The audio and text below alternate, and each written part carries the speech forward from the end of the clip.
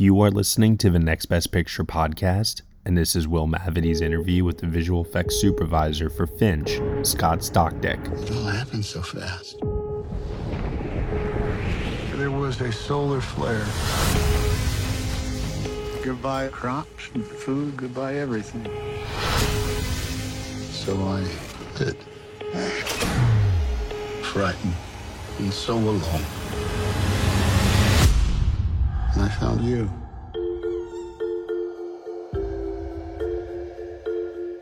What shall we have? Get your elbows off the table. Get your elbows off the table. All right, you're next. You see, I'm developing something interesting. Giant leap of faith. Now, if you can speak, tell me something about you. Robots must protect dog. If we don't go before that storm hits, we'll die, all of us. As soon as you can walk, we're leaving. 1, 2, 1, 2, 1. That's falling. 1, 2. Head west, over the mountains. Would you like me to drive? Don't oversteer. That's oversteering. Sorry. Ease your foot up just a hair. Perfect. Hey, what's all the fuss? I learned to talk dog. I don't think it likes me. Come and see this. Tie the RV down. Hang on to something.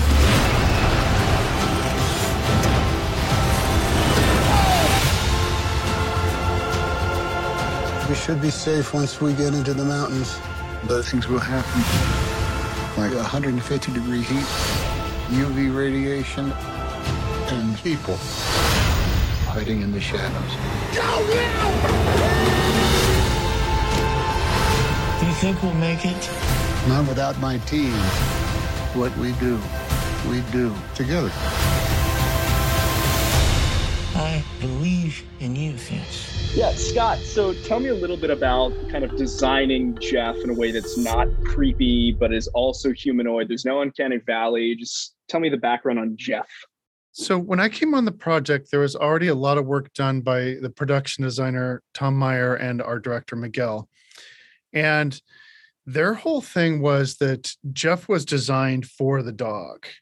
So every little detail actually is through that design lens. It's like the hands being made from like baseball gloves is like to be softer so that like the dog can actually interact with it.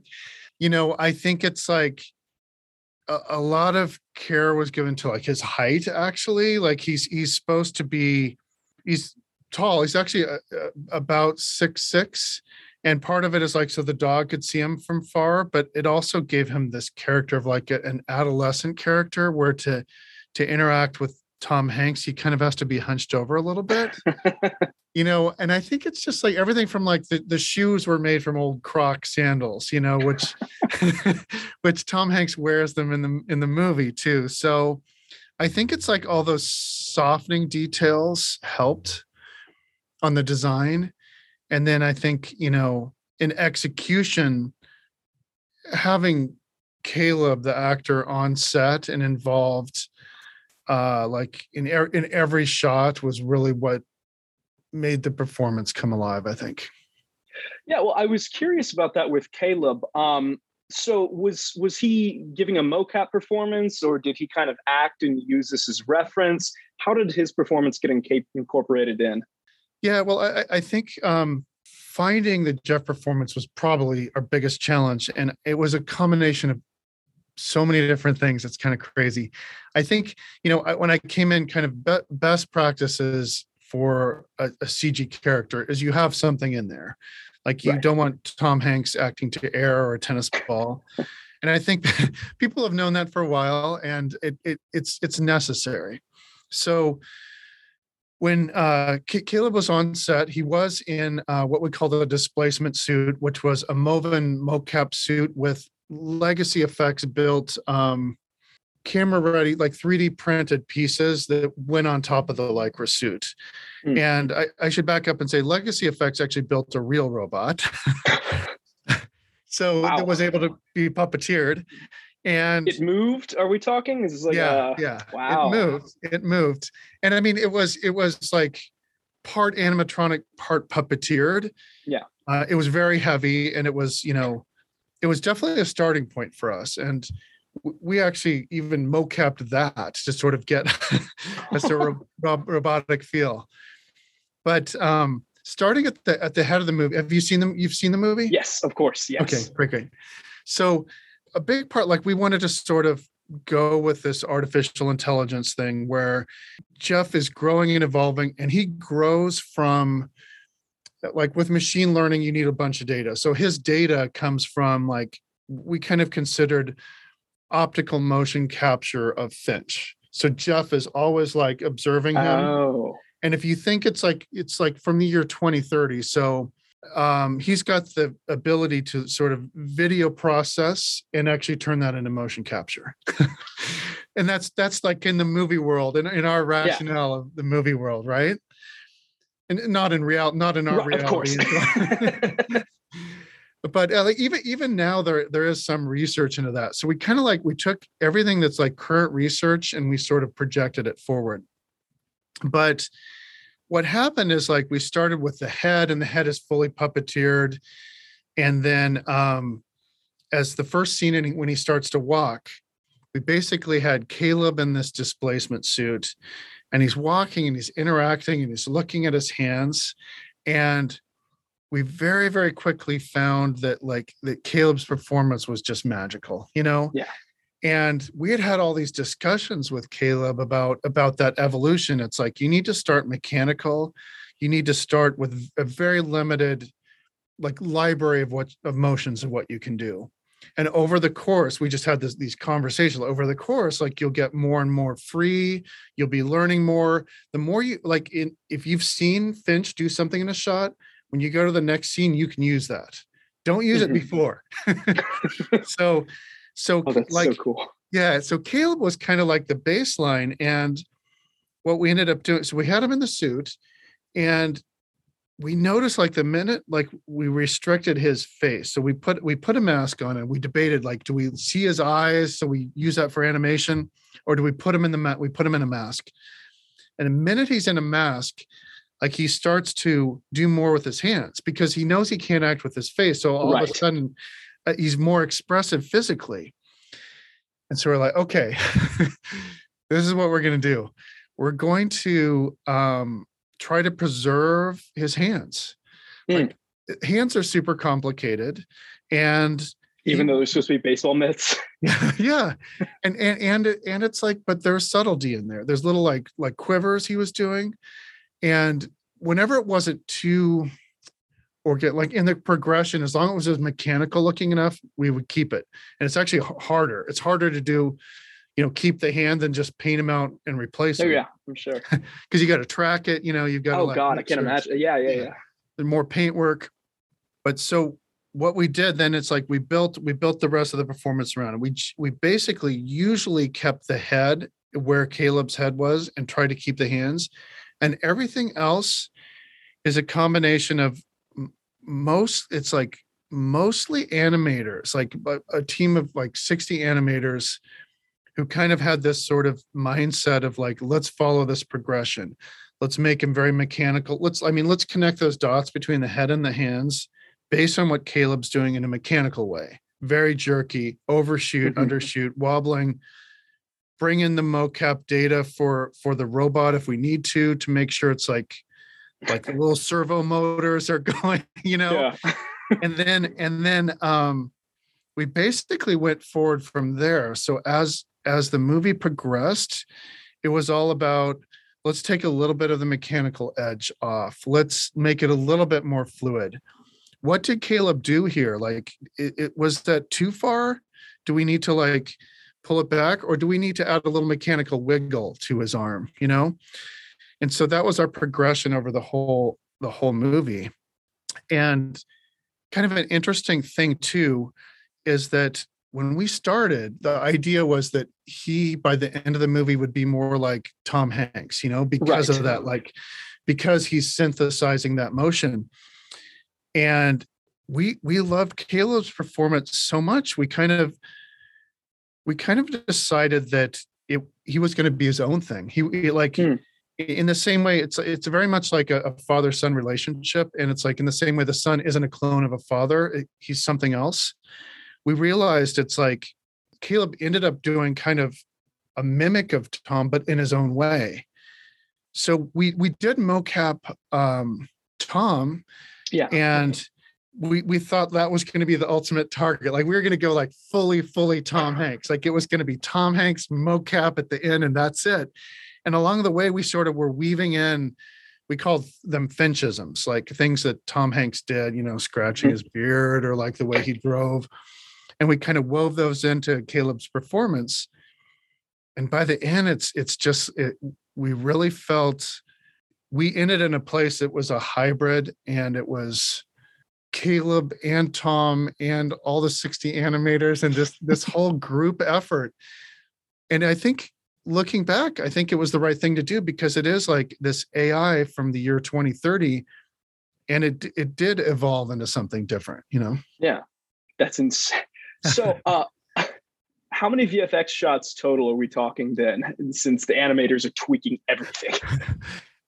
What's funny is we finished during the pandemic, so I had to go back and look. It's 877, which in today's terms isn't a lot of visual effects. Yeah, I was going to say, I'm a little surprised, honestly.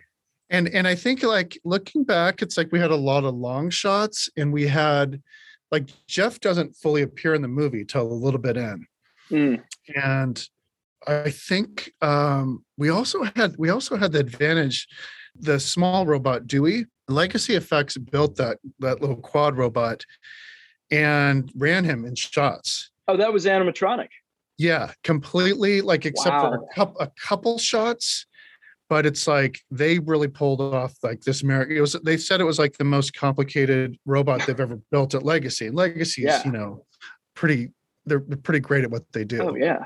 So that took a little bit of pressure off of us and allowed us to focus more on Jeff, I think, which was nice.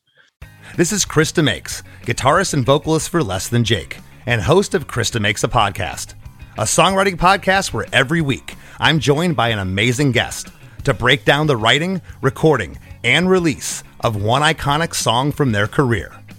In our giant evergreen back catalog of episodes, we've had rock legends such as Dee Snider and Huey Lewis, punk rock favorites like Mark Hoppus, Fat Mike, and Brett Gurewitz, and up-and-coming artists of today such as Liz Stokes of the Beths and Genesis Owusu.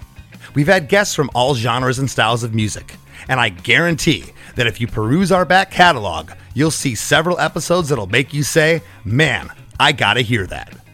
Whether you're a fan of music or a creator of music yourself, you'll take away a whole new appreciation for the songs you know and love. Krista Makes a Podcast is available for free on all the places you could possibly listen to podcasts, and new episodes come out every Monday.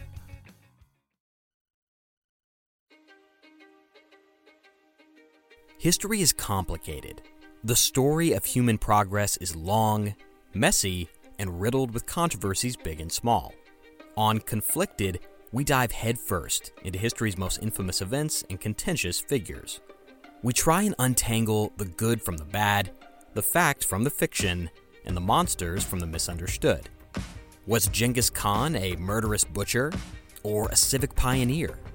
Did the Allied powers go too far in firebombing the German city of Dresden at the twilight of World War II? And how did the Marquis de Sade acquire such a sinister reputation? And was any of it true? These are just a few of the tough questions we wrestle with and investigate on Conflicted. So if you love history or just enjoy a good story, please join me, your host, Zach Cornwell, for a fascinating new topic each and every month. Conflicted, a history podcast, is available on Spotify, Apple, or wherever else you get your podcasts. I hope to see you soon.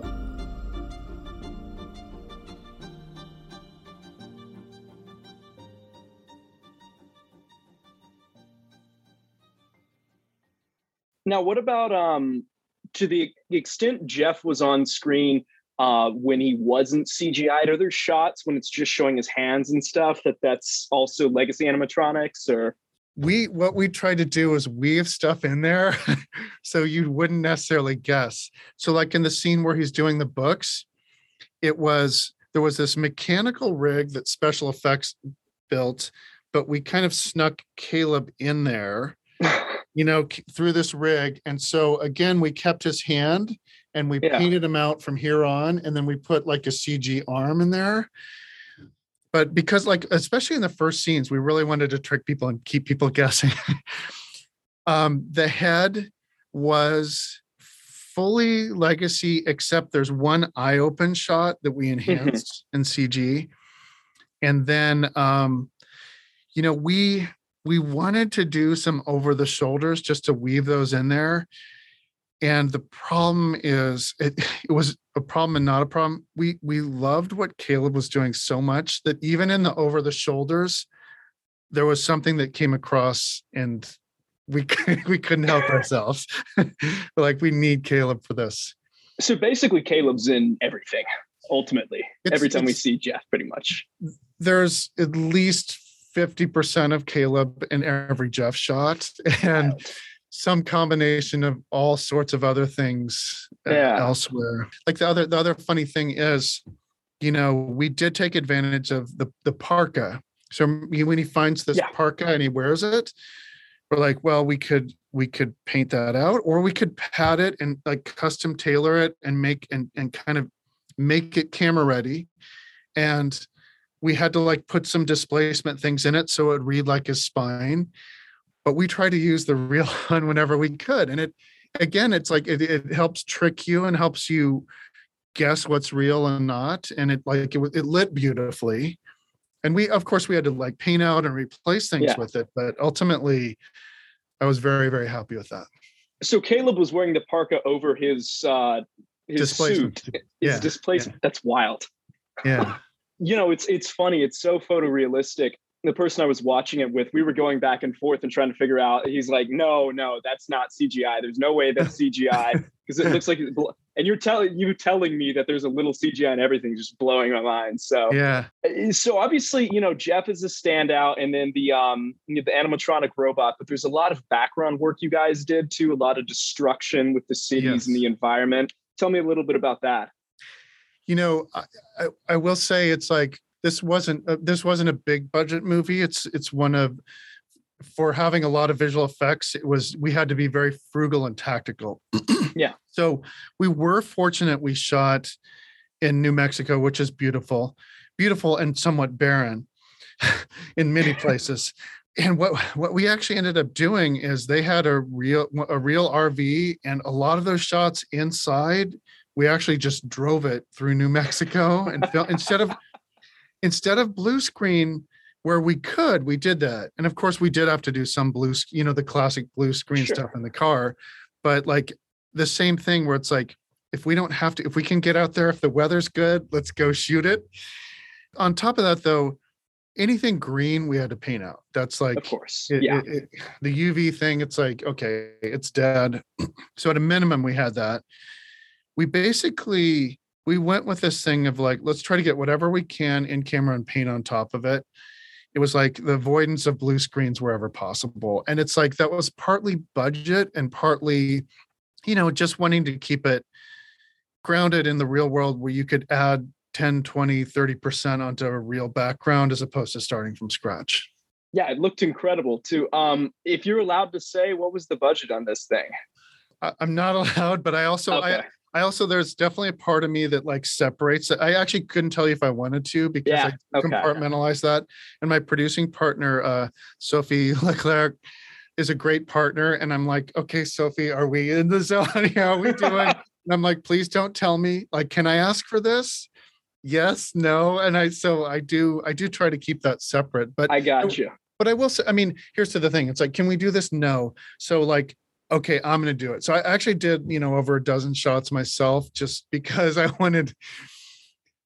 just wanted to chip in, and I did post-fish shots, and it was, all hands on deck. And the whole crew was like that. Everybody like had a passion for this. It was a project of love for everyone. It's like Burt Dalton, the special effects guy, is out there with a giant wind machine and blowing dust in it, and he's doing it, by hand himself. And and it's like the Dewey robot, normally, on a giant VFX movie, it's like you might build 3 or 4 of those and spare parts and stuff like a kit. And they had one Dewey, and Legacy just did an amazing job. They're blowing dust on it, and it's in the middle of a dust storm, and it's there's like 5 or 6 guys with their remote controls. And it didn't break down? It maybe broke down once or twice, but it's like then they all converge and like fix it, and we go again, and it's like it was pretty phenomenal. God, that is something else.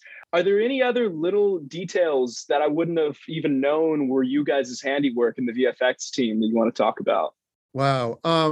I will say, Goodyear the dog is a star of the movie. Mm-hmm. What a good boy. And he is amazing. There were a couple tiny little enhancement in a couple places, like a little expression tweak or something. Yeah. But what else? Certainly there's invisible effects of painting out stuff. Sure. I think it's like, in the tornado sequence inside the RV, there's like always safety considerations. So enhancement of stuff, adding debris there. The other thing is I love shooting on location, and you get this sense of realism, and you get a beautiful landscape. The tricky thing is weather, right? Mm-hmm. And in particular, in the tornado sequence, we had to deal with changing weather, going from overcast to sunny, and we're supposed to have this storm cloud coming in. And that was a delicate dance there to sort of find pockets of sky you could leave open to justify harder light, but also shadow areas with a storm cloud. And God, that was definitely tricky. The director of photography and myself, while we're shooting, were kind of a little stressed about that, but ultimately it worked out. Yeah, you get to feel just like Tom Hanks did, right? The weather's going to change without any notice. Definitely. Well, Scott, this is fantastic work, and I really, really hope the VFX branch takes notice. I look forward to seeing you guys probably give a great presentation at the Bake Off and hopefully be among the nominees. It's well-deserved. Thank you very much. Thank you for taking the time to talk about it. All right. Hey everyone, thank you so much for listening to Will Mavity's interview with the visual effects supervisor for Finch, Scott Stockdick, here on the Next Best Picture podcast. Finch is currently playing in select theaters and streaming on Apple TV+. You have been listening to the Next Best Picture podcast. We are proud to be part of the Evergreen Podcast Network, and you can subscribe to us anywhere where you subscribe to podcasts. Be sure to leave us a review on Apple Podcasts and let us know what you think of the show. We really appreciate your feedback and your support, which you can also lend on over at Patreon. For $1 minimum a month, you will get some exclusive podcast content from us. Thank you so much for listening. As always, we shall see you all next time.